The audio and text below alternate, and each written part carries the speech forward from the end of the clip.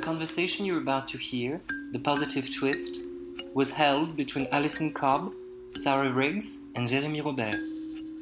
Cobb starts by reading the preface to Plastic, an autobiography, the book she published with Nightboat Books in 2021, where she describes plastic as the epitome of the Anthropocene and its damages on the personal and global level. She elaborates on her relationship with genres and her environmental engagement. She talks about the togetherness of lived experiences when she documented her failure to communicate with the inhabitants of Mossville, Louisiana, once dubbed the most toxic town in the United States. She walks us through the 3 stages of apology, the creative meanderings of fiction and imagination, and the joyous and sustainable strength that can stem from our understanding of the plastic tragedy, and how literature, in its own way, can fend off resentment and help locate the strength to take action.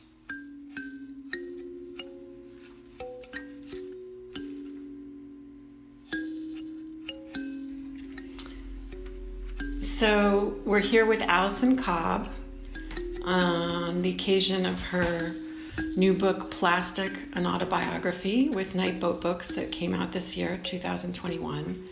And we're very pleased to host her with Invitation to the Species. And Jeremy Robert is joining me, Sarah Riggs, for this conversation. And Alison is going to begin by reading a version of a preface to her book, her amazing book. Well, thank you so much for having me, both Sarah and Jeremy. It's a pleasure to be here. We're gathering at very different times in our home places, and that's kind of a beautiful thing about technology. We can see each other's faces. So I'll just read a bit from the preface of Plastic, an Autobiography, and it starts with an epigraph from Rebecca Solnit. I wanted to trace the lost patterns that came before the world was broken and find the new ones we could make out of the shards. The thing turned up in a corner of the yard just outside the fence. I found it when I went out to take Quincy for a walk. Curved and black, plastic, 4 feet long, a foot at its widest. I thought at first it was a car bumper. I put it in the grass by the porch. The next morning it was still there. I sat next to it in the sun and looked closely. It was not the first piece of plastic junk I had sat staring at. For nearly a year, I'd been picking up all the plastic I found on my daily dog walk. I'd been arranging it into patterns, taking photographs. I'd been storing it all up in plastic garbage bags on the back porch. I didn't know exactly why I was doing this. I wanted to understand something. Plastic on the dog walk, plastic on visits to the beach, plastic studding the ground everywhere I looked. I gathered it all up. I am the no and the yes. A line from the poet Hanna Sobelman's first book. It has lived with me for years, sometimes whispering through my mind in its old, remembered rhythm. In the poem, Sobelman follows the line with a qualifying phrase. She narrows it, makes it domestic. But I want the raw declaration hanging there on the turn of itself. I am the no and the yes. For nearly half my life, I've worked for an environmental group. I spend most of my days in front of a computer screen, taking in a deluge of information about planetary trauma and emergency. Most of it floods through me, too vast to grasp. But plastic was a shard that stuck. Plastic I could touch, and it could touch me back. I dragged the car part inside the house. Nearly 10 years later, it sits beside me, near my desk. I learned this, that the world is not broken, or that it has always been shards, kaleidoscopically interwoven, not one world, many, threaded through one another, like fungus hyphae through soil. World's End. As Catherine Yusuf points out, in 1 billion black Anthropocenes, or none, some worlds have ended over and over, lives consumed and discarded by individuals woven into systems that give them life and death power, like settler colonialism, like capitalism. These are systems built by humans, but they exceed individuals. They extend across generations and geographies, planet-scale forces of destruction. Plastic waste stems from this same consume and dispose violence. I learned that waste is not an unintended consequence of a miracle new technology. Waste is inherent in plastic production as it accelerated after World War II. In 1945, days before the U.S. military incinerated 2 cities with atomic bombs, a DuPont executive looked forward to the end of the war and the surge of buying that would follow as soldiers returned home and bought houses and cars, washing machines and refrigerators. The job ahead, he told a group of marketing experts. See to it that Americans are never satisfied. Plastic embodies this infinite desire. Conjured out of gas and oil, the seemingly endless reservoirs of dead plants and animals underlying Earth, plastic transmutes death into eternal life. The word plastic refers not to any specific object, just the quality of a material, that it is capable of taking shape, an endless stream of shapes. Objects formed from plastic ease suffering and save lives. Artificial hearts, IV bags, the tubes snaking out of a respirator. Plastic makes cars safer, airplanes lighter, and delivers drinking water. The single largest use of plastic, though, is for containing other objects. 40% of plastic goes into packaging to be used once and then discarded, driving endless demand for more. Companies work to keep these facts hidden. When the evidence becomes too overwhelming, plastic clogging roadsides, oceans, living bodies, companies shift responsibility onto individuals through things like anti-littering campaigns and ensure that taxpayers and municipalities pay the tab for managing the waste. The lives harmed at every step, human and non-human, drop out of the equation. The same consume and dispose violence threads through me also. It has benefited me my whole life. I grew up the daughter of a nuclear physicist in Los Alamos, the town that built the atomic bombs, which ended some lives in order to save others perceived to have more value. We are woven into the same net, me and bombs and this car part. For a decade, I followed threads that tie us together through airplanes and sailors, the hydrogen bomb, Pacific Islands, the Nazis, and Heidegger. I followed threads through silence, loss, and grief, through the birth of chemistry and the invention of radar, through patriarchy, empire, and chattel slavery. I followed threads through apologies and their failure, through a pandemic and an uprising, and living lungs struggling to breathe, through old wounds and new ones, hurt reverberating, aching to be remembered. This object, a book and its journeys, this broken down car part, its life. This is my no. I have wanted this car part and its entanglements, often ugly ones and painful, to leave me. I have wanted not to have to face in my privilege the terms of its existence. I learned this. There is nowhere to go. The same terms that made this piece of plastic made me, my own body, and each of my breaths. This is also, it must be, my yes.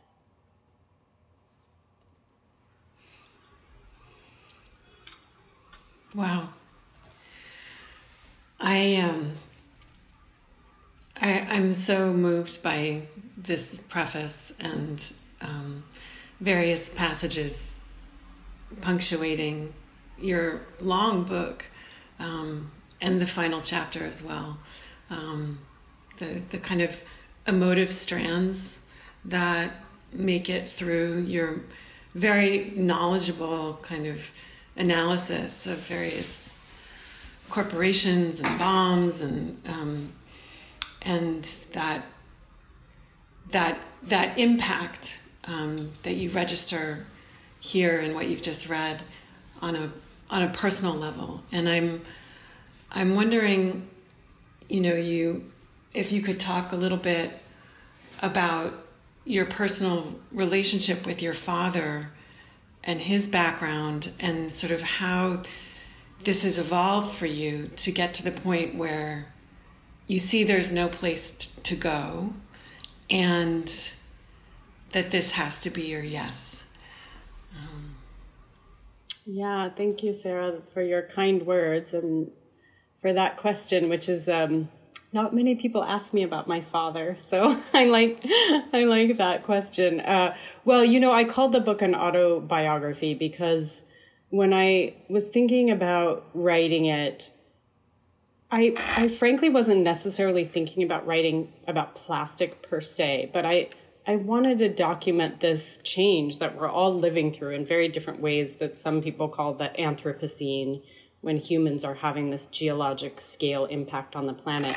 And I thought plastic is something that a lot of us have this intimate daily relationship with, but we don't think so much about because it takes so many different forms. It kind of disappears from visibility, at least for me. And I wanted to anchor it in my own body and my own lived experience to kind of invite readers into the stakes of that.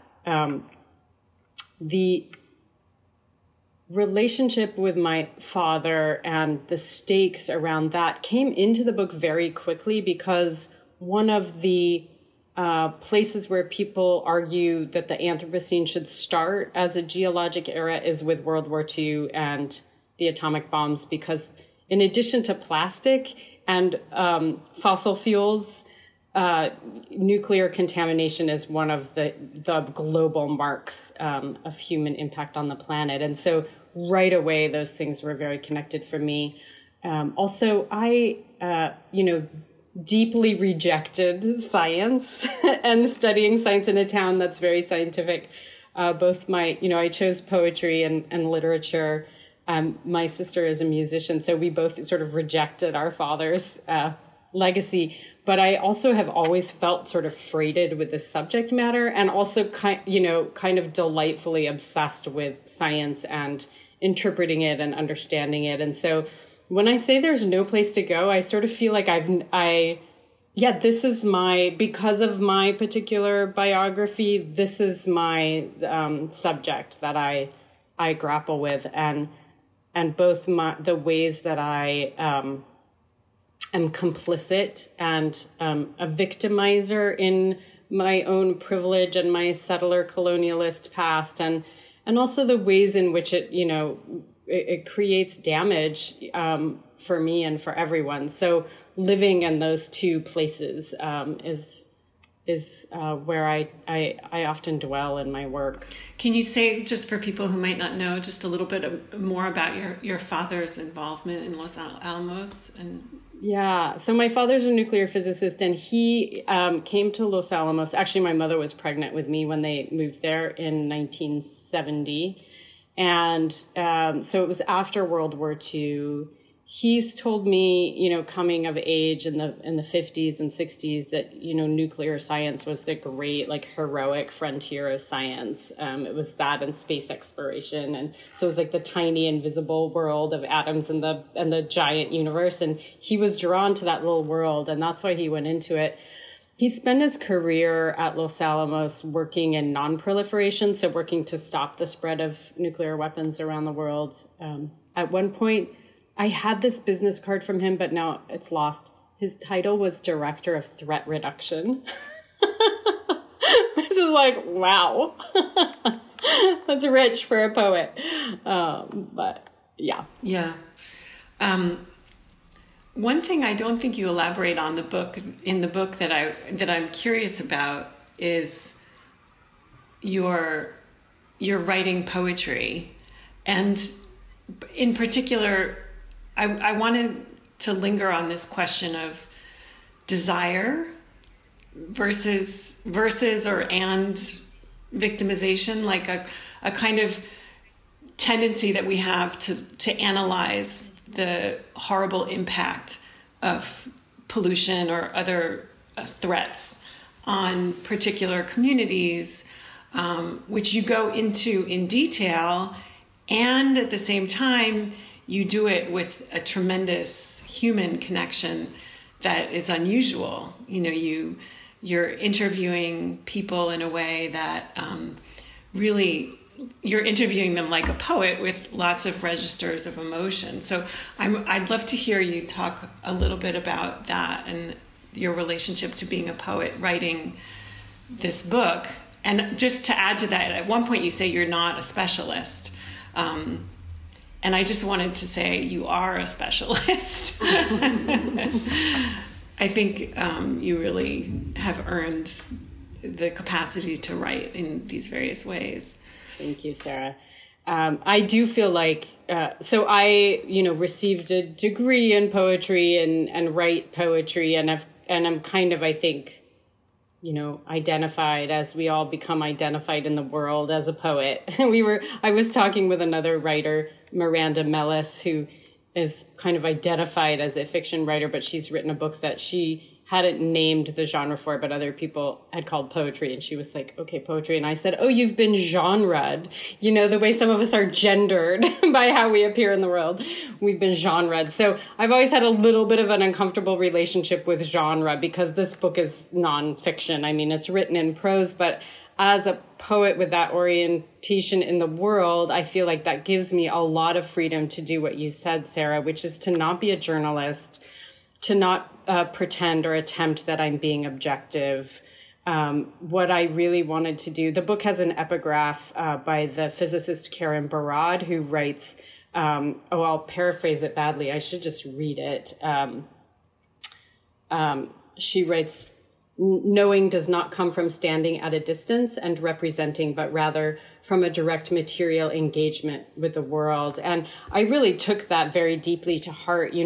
She does a critique of science with this pretend stance of objectivity, which is, of course, impossible. So I set out really to form relationships as much as I could with people and learn together from our lived experiences. I see the book as a collaboration with people. So I shared with everyone what I wrote. I asked them, which is something a journalist or a historian might not do. I asked them for their input. I invited them to remove things if they didn't want them in the book. Another thing that no journalist or historian would probably do. I really wanted it to be, a document that we all shared a stake in. So I just wanted the book to be my way of living in the world through this, coming to understand what this huge phenomenon of plastic waste and living in the Anthropocene could mean through some specific experiences. So I gave myself the freedom to be very intuitive in my research while being rigorous. I wanted to represent people's lives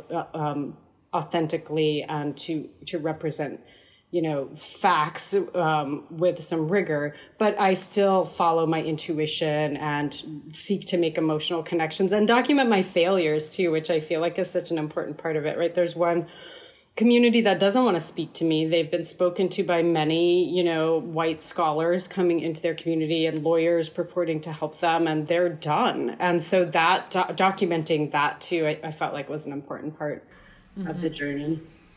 Was that Mossville? Mm-hmm. Mossville, Louisiana. Louisiana, yeah. I wonder if you could elaborate a little bit on what you learned in that process of really focusing on Mossville as a place where, cancer has been spreading at incredible rates. Particularly, I think, in terms of those personal rapports that you had, even in the face of potentially their failures that that communicate. Yeah. Yeah. Well, I made connections with people who wanted to connect with me. And I've formed some really deep and lasting and powerful relationships with community members in places along the Gulf Coast. And I travel along the Gulf Coast of the US because that's really the epicenter of this $200 billion build out of plastic plants is happening in the U.S. It's the Gulf Coast and Appalachia in largely low wealth communities already burdened by a lot of pollution. And so I visited a place outside of Corpus Christi, Texas, and a place called Freeport, Texas, which is due south of Houston, which has the largest petrochemical complex in the Western Hemisphere. So it's owned by Dow Chemical. And then also Mossville, Louisiana, which is a town long sort of known for being surrounded by toxic pollution. It's a historically Black community founded by freed enslaved people after the Civil War. And in fact, the town is now largely gone because this South African oil company called Sasol has expanded and basically taken over the town. And, in I think it was in 2010, CNN featured Mossville as one of America's most toxic towns. And so they've long been in the media. And I did not, as I said, form relationships in that town. People didn't want to speak with me, but I did. There is a rich oral history of the town. And so I was able to connect with people kind of through that record and hear their voices. And one of my practices was to walk around this largely, abandoned town and listening to the oral history. So I was hearing people's stories and seeing their place of living. And that was my way of respecting their history and their desire not to engage anymore. Jeremy, I wondered if you wanted to jump in with a question. Well, I was just wondering why this population in Mossville didn't want to engage in conversation with you. Is it because they were fed up about, is that the reason why? Yes. I mean, they've been so documented. There's this phenomenon sort of the overstudied, over-researched communities and, researchers and scholars, journalists, et cetera, are coming in and documenting this plight, but not materially assisting the community. And that's why I think they were just there. And they were also really, I think, the community is quite traumatized. People have had to leave. People are dying. As one woman in a brief phone conversation told me when she told me she didn't want to talk to me, she said, "We're dying."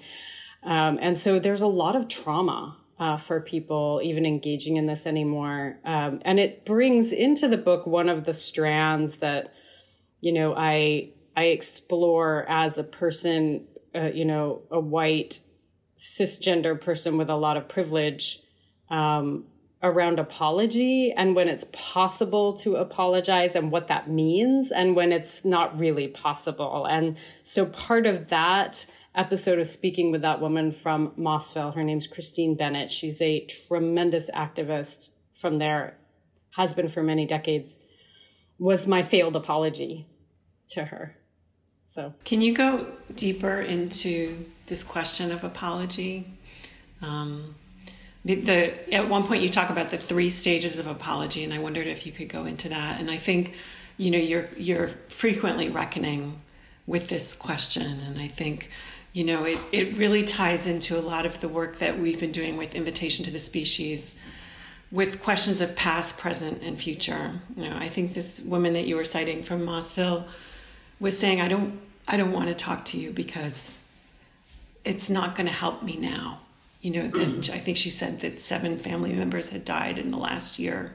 She's like that. It might help at some point in the future for other people, and I wonder if you could elaborate a little bit. Yeah. She said, I told her I was sorry. And she said, sorry is not going to bring back my dead and it's not going to bring back home. She was a person born and raised in Mossville, which from the history I learned, was an incredibly vibrant and supportive community through the 20th century when, segregation and Jim Crow, when people were really surrounded by racist terror. This was a real haven and a joyful place for people. So the pain is very deep. What I learned about, so then I started to look into apologies, because it had come up in the book a few times, and what I learned is that there are three aspects of apology. And the fundamental tenet of apology is that it's a long-term commitment, and it's a relationship, which is not something I'd ever thought of before. And the three components are responsibility. So, taking ownership of the thing that happened, remorse, expressing the regret about the thing that happened, and then reparations or retribution, how you make a whole for the person. And the apology that I gave to Miss Christine Bennett when I was speaking with her on the phone, someone I didn't know at all and had maybe a 5-minute phone conversation with, was something called an empathic apology, where you say, I'm sorry, to hear about your pain, but you're not able to take responsibility or offer reparations. You're only sort of expressing remorse.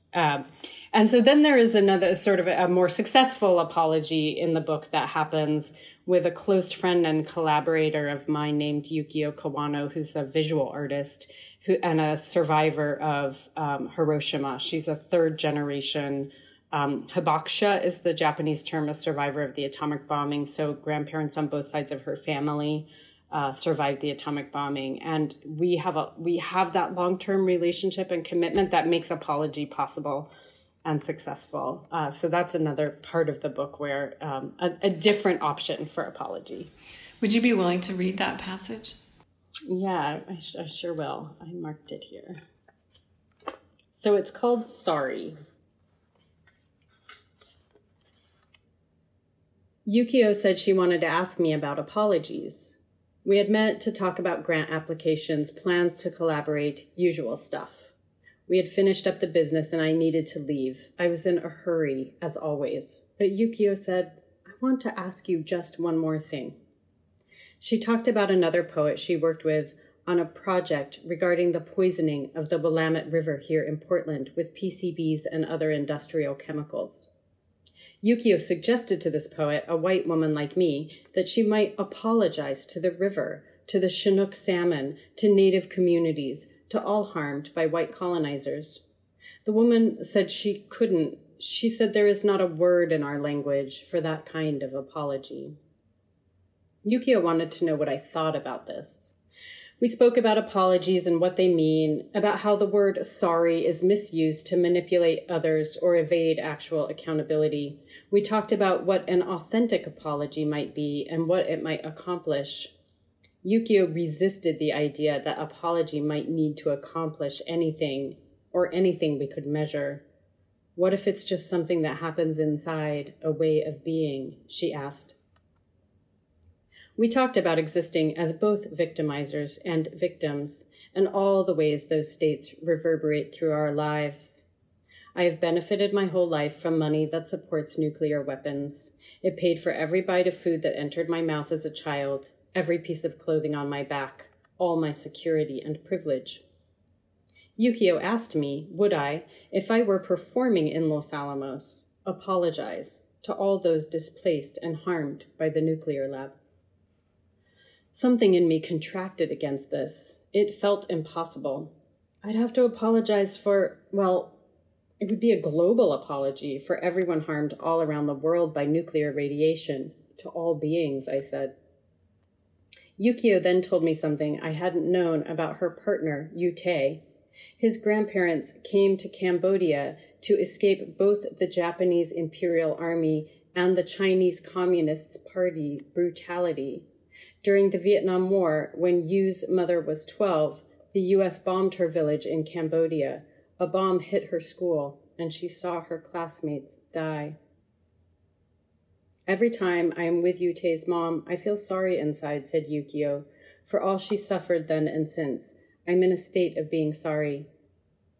I asked her if she'd ever considered speaking her apology. She said, yes, I almost feel ready. We have been building more and more trust.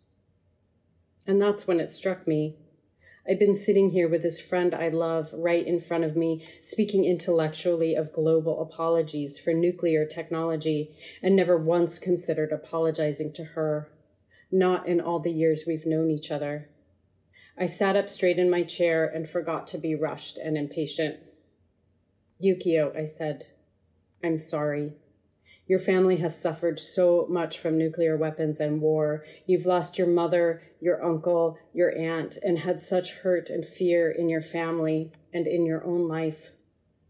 Yukio, she looked in pain. Tears came up in her eyes and spilled down her cheeks. I put a hand on her arm. Tears came up in me also. I didn't know fully what to say. I fumbled. It's not as clear as I'm writing it here, but the words came out from my body, my heart, and my guts, not my head. I felt it all through me, that state, the state of being sorry. It hurt because it required really seeing Yukio and knowing and feeling how she has suffered. It required seeing myself also, or feeling myself and the harm my privilege carries. It felt like release, like something broke free in me. We sat looking at each other, a little overwhelmed and stunned, a little awkward. Someone interrupted and pulled us from the moment, which was probably a relief to us both. Later, Yukio wrote me this email. Your apology came by total surprise. Maybe it surprised you too. I didn't have time to prepare its coming. Thank you, Allison, for being so raw and so real. We are really present at that moment, even as the rest of the world was worrying about tomorrow or angry about yesterday. My feet were completely grounded, and your eyes are my gravity. Yukio told me, in the moment, thank you. She did not offer forgiveness, and I did not ask for it. It was a way of being kind of apology.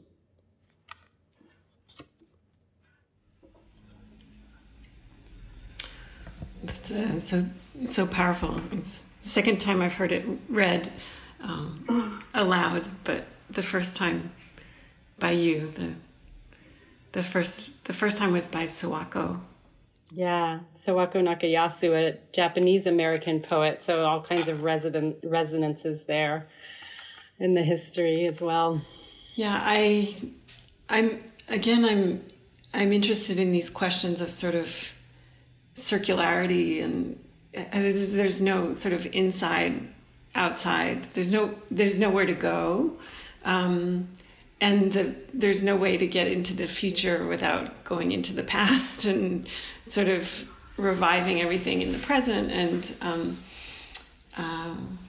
interestingly, our previous conversation for Invitation of the Species included Monica de la Torre, and she was questioning empathy and just how far it can go, and that it could go too far. And I wonder if you had any moments like that where you felt like you had overextended, that you had, in your work to try to understand, and I think really go through the different stages of apology that you outline. I think this is a kind of book that reaches toward reparations of a certain deep way. That's so interesting about empathy going too far. Is she thinking about, what does she mean by going too far?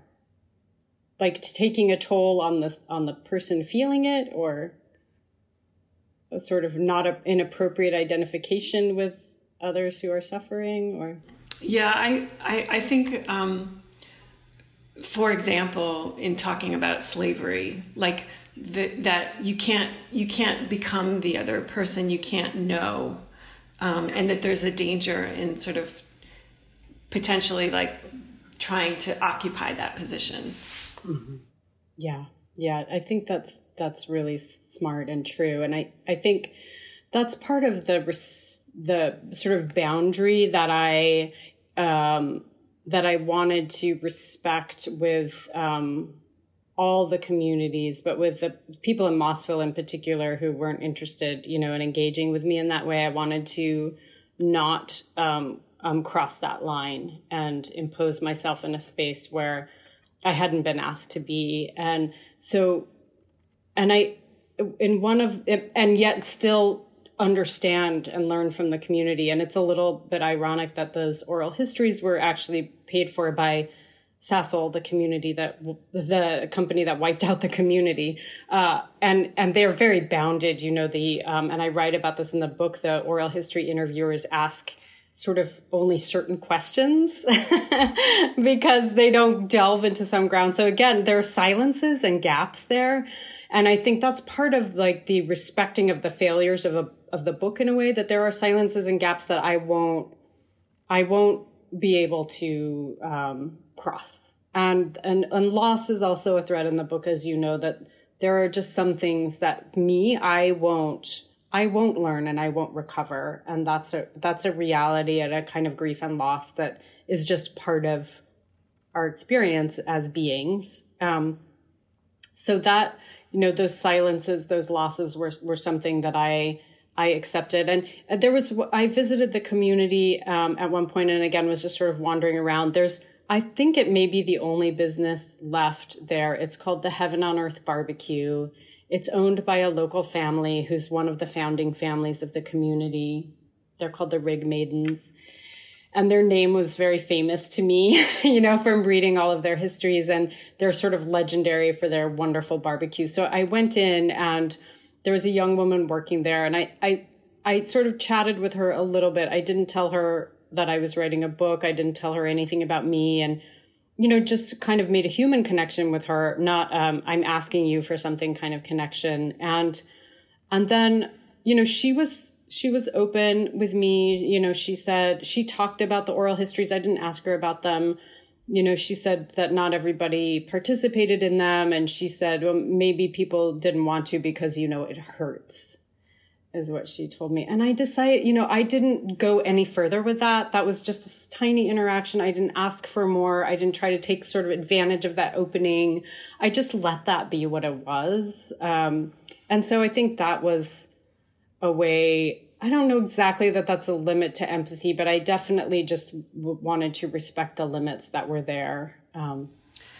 From a writer's perspective, one of the incredible moments in the book, I think, is when you talk about an American officer who was, I believe, in the Philippines, and you spend a whole chapter talking about his traversing these bodies of water, and we have no idea why you're talking about him. And then in the next chapter, you talk about a baby albatross.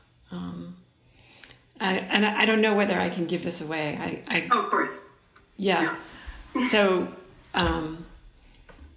in the opening of the stomach of this baby albatross, of which there are many pieces of plastic and debris, there is an identification tag of this officer.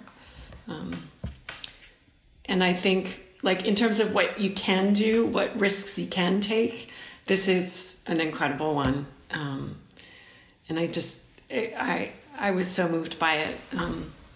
Thank you. Yeah, that was one of the things that actually spurred the writing of the book, was this piece of plastic inside.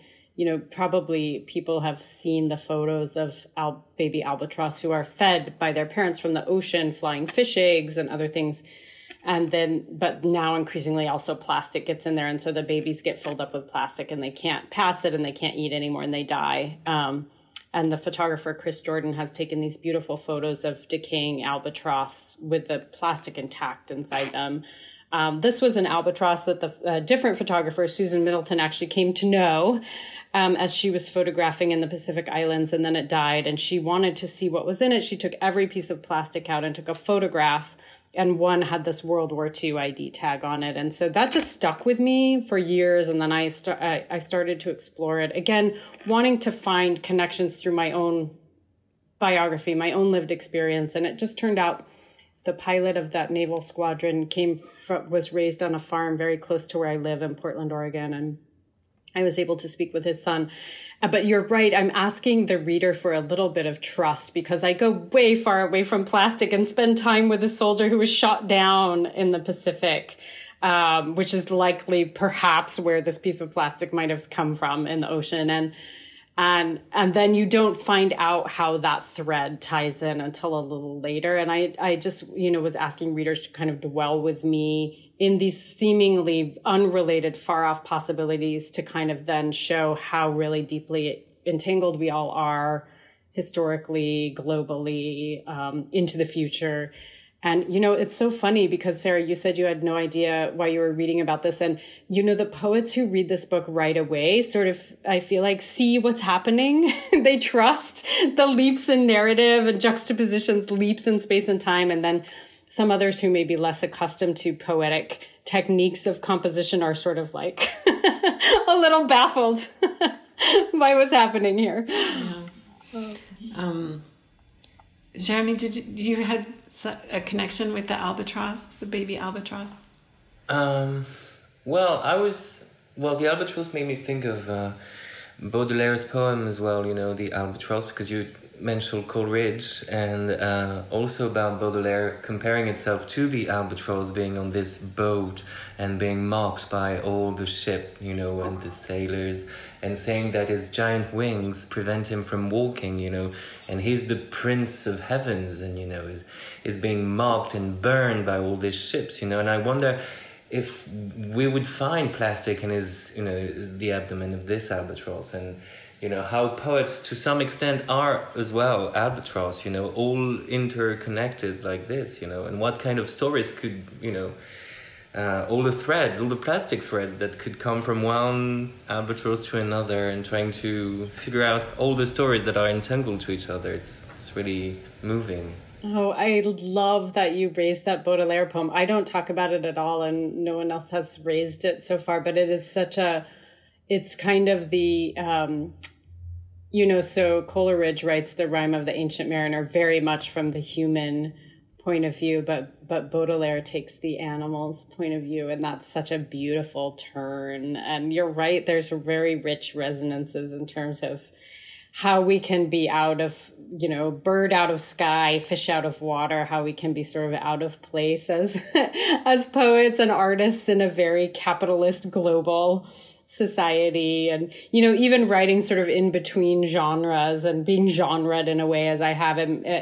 I think poets have this experience a lot, or artists who, cross genres. It's very hard to be marketed or placed in a world that looks for where you go on the shelf or, what is the blurb going to say about the book. So, but kind of, I love the sort of, dwelling in that complexity and not a complexity that leaves people out, but that invites people into those entanglements is what I hope for. Not a complexity of specialized language or barriers to reading or engaging, but just a kind of way of, and that's why, again, I wanted to anchor all this in sort of my own lived experience, because I wanted to invite people in to sort of do that journey with me. Thank you for that. What a beautiful observation. I wanted to talk to you about joy. And the final sentence of the book is, "It's yours." Yeah. So I had a lot of poetic gifts. One was the albatross. The other was that this plastic car part I found, turns out after some research, I discovered it comes from a Honda Odyssey minivan, which is very popular here in the US. And it has the name Odyssey, so how perfect. So I go on this odyssey with my family across the South through the Gulf Coast, speaking with these communities, and then to the factory in Lincoln, Alabama, which is where all the world's Honda Odysseys are now made. The attempt is to try to return the car part to that factory and ask them to take it back. They bill themselves as a zero waste factory. So they give you very little information about that, but they claim everything that they generate on site, they then reuse in some way. And luckily, my, at the time, 8-year-old daughter was willing to be the ambassador with the car part. So she comes into the factory with this car part like draped around her neck and her stuffed leopard, which is named Noon, in her hands. And she goes in and has this amazing conversation with the Honda representative, asking them to take it back. And the representative is trying to be nice to the little girl, but saying, we can't take that here. We don't have any room for that here. And there's one like wonderful moment where my daughter does this like slow pan around this giant, sparkling, clean room and says, I think actually you could hang it almost anywhere. You have plenty of room.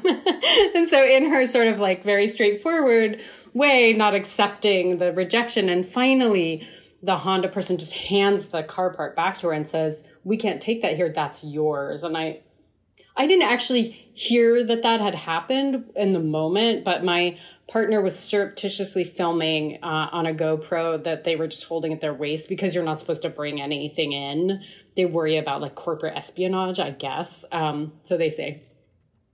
And then when I was rewatching the video, then I heard it and I thought, that became the last line of the book. Cause what a moment, right? It's like this adult handing this plastic legacy to a future, to deal with. That's yours. So it was just, I appreciated the Honda representative for giving me the end of the book. Well, I appreciate your sense of humor and your joy. I mean, there's like a kind of jubilance. I gather you also bring plastic parts when you do a talk or a reading, at a particular university or spot, and you sort of gather the plastic and put it on the table.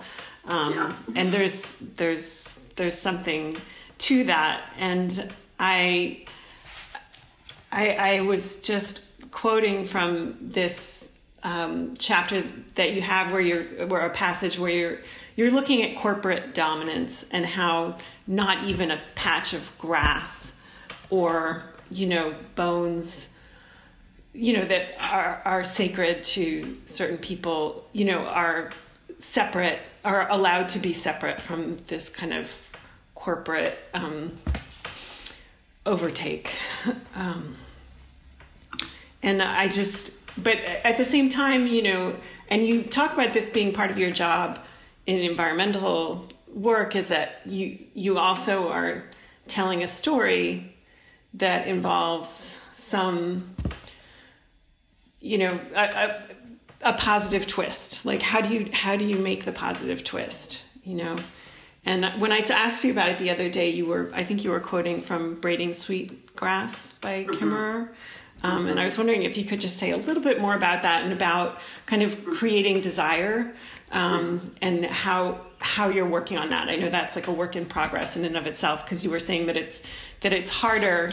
Let's see, I quote you, "As I wrote this book, I came to understand that desire and joy are harder and more resilient and creative than despair." Yeah, that was one of the very powerful discoveries of the book. I've worked for an environmental organization for 20 years, and I get to feeling despair at times. It takes an emotional toll, but one of the beautiful things of getting to know people whose lives are actually on the line is how much they insist on joy and beauty, and it's such a wise form of resilience. And I've had this refrain rattling around in my head for several years. It came out of a conversation with the poet C.A. Conrad, who was disparaging hope.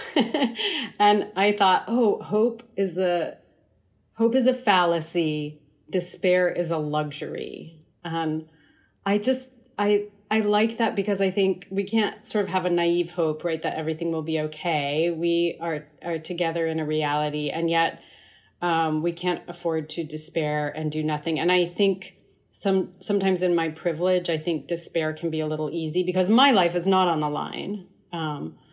And what I learned, and I'm still learning from communities, is that in the midst of, this really intense pollution that they suffer and all kinds of other barriers and burdens and traumas, racial trauma, economic trauma, the real power of joy. And there's scholarship around this too. Robin Wall Kimmerer, who you mentioned, Sarah, and I quote in the book, talks about, she's an Indigenous scholar. She talks about that the earth every day gives her joy, and it's her responsibility to give that back, and which I love as a kind of reciprocal relationship. And then there's another Indigenous scholar, Eve Tuck, who has written about desire-centered research as a paradigm rather than damage-centered research, and how it's so important as scholars not to only focus on what's broken and damaged about communities, but to speak of communities in the complexity of all of their lives, which include, their own complicities and all of the beautiful things that happen in their lives. And there's another poet, J.D. Pluker, who lives in Houston, and I visited them. They were very generous with me. They're a 7th generation Houstonian, I think a very long history there. And they said to me, don't be like other Northerners who come down here to the South and just write about what a nightmare existence we have. We have beauty and joy in our lives. And they were telling this to me as we were sitting in their garden, which is just like bursting with like papaya and these beautiful tropical fruits, which don't grow in other places in the US. And I really took that to heart. And it was, I'm laughing as I talk about the Honda part. It's horrific, but we need the laughter in order to continue with our work, right? So I truly feel it. And I feel so much richer in my life for having the relationships I've formed and the experiences that I've had in writing this book, even as there's also lots of sadness and grief. So I feel a new kind of resilience that's been a gift to me I didn't expect. I feel that too, and I feel inspired by your work and by talking. I'm so glad. That's wonderful. I just wanted to read this quote from Joy Harjo's memoir. I believe she's still the poet laureate of the United States and a member of the Muskogee Nation. And she writes, "Rabbit tried to call the clay man back, but when the clay man wouldn't listen, Rabbit realized he'd made a clay man with no ears." That's from her memoir, Crazy Brave. And I think what your work is doing is creating ears, creating ears in the plastic, creating ears in the toxicity, in the nuclear fallout, and that you're listening not only to people but to the objects that have and the what has come out, and you're dragging around that Honda part. I mean, that really is very moving, and I think speaks to that. So I just wanted to say how grateful we are that you've written this book and that are sharing it, and we recommend it so highly. And want to thank also Stephen Motika for supporting this work and his commitment to questions of plastic and toxicity. And I know that you've talked extensively with Brian Trier, who's also written a Nightboat book, and on toxicity. So I think we can find conversations between you and Brian Trier on your website. That's true. Yes, you can. Yeah. Thank you for those words. I think that may be the, most uplifting and heart-filling thing anyone said, is that the book is about ears, because that's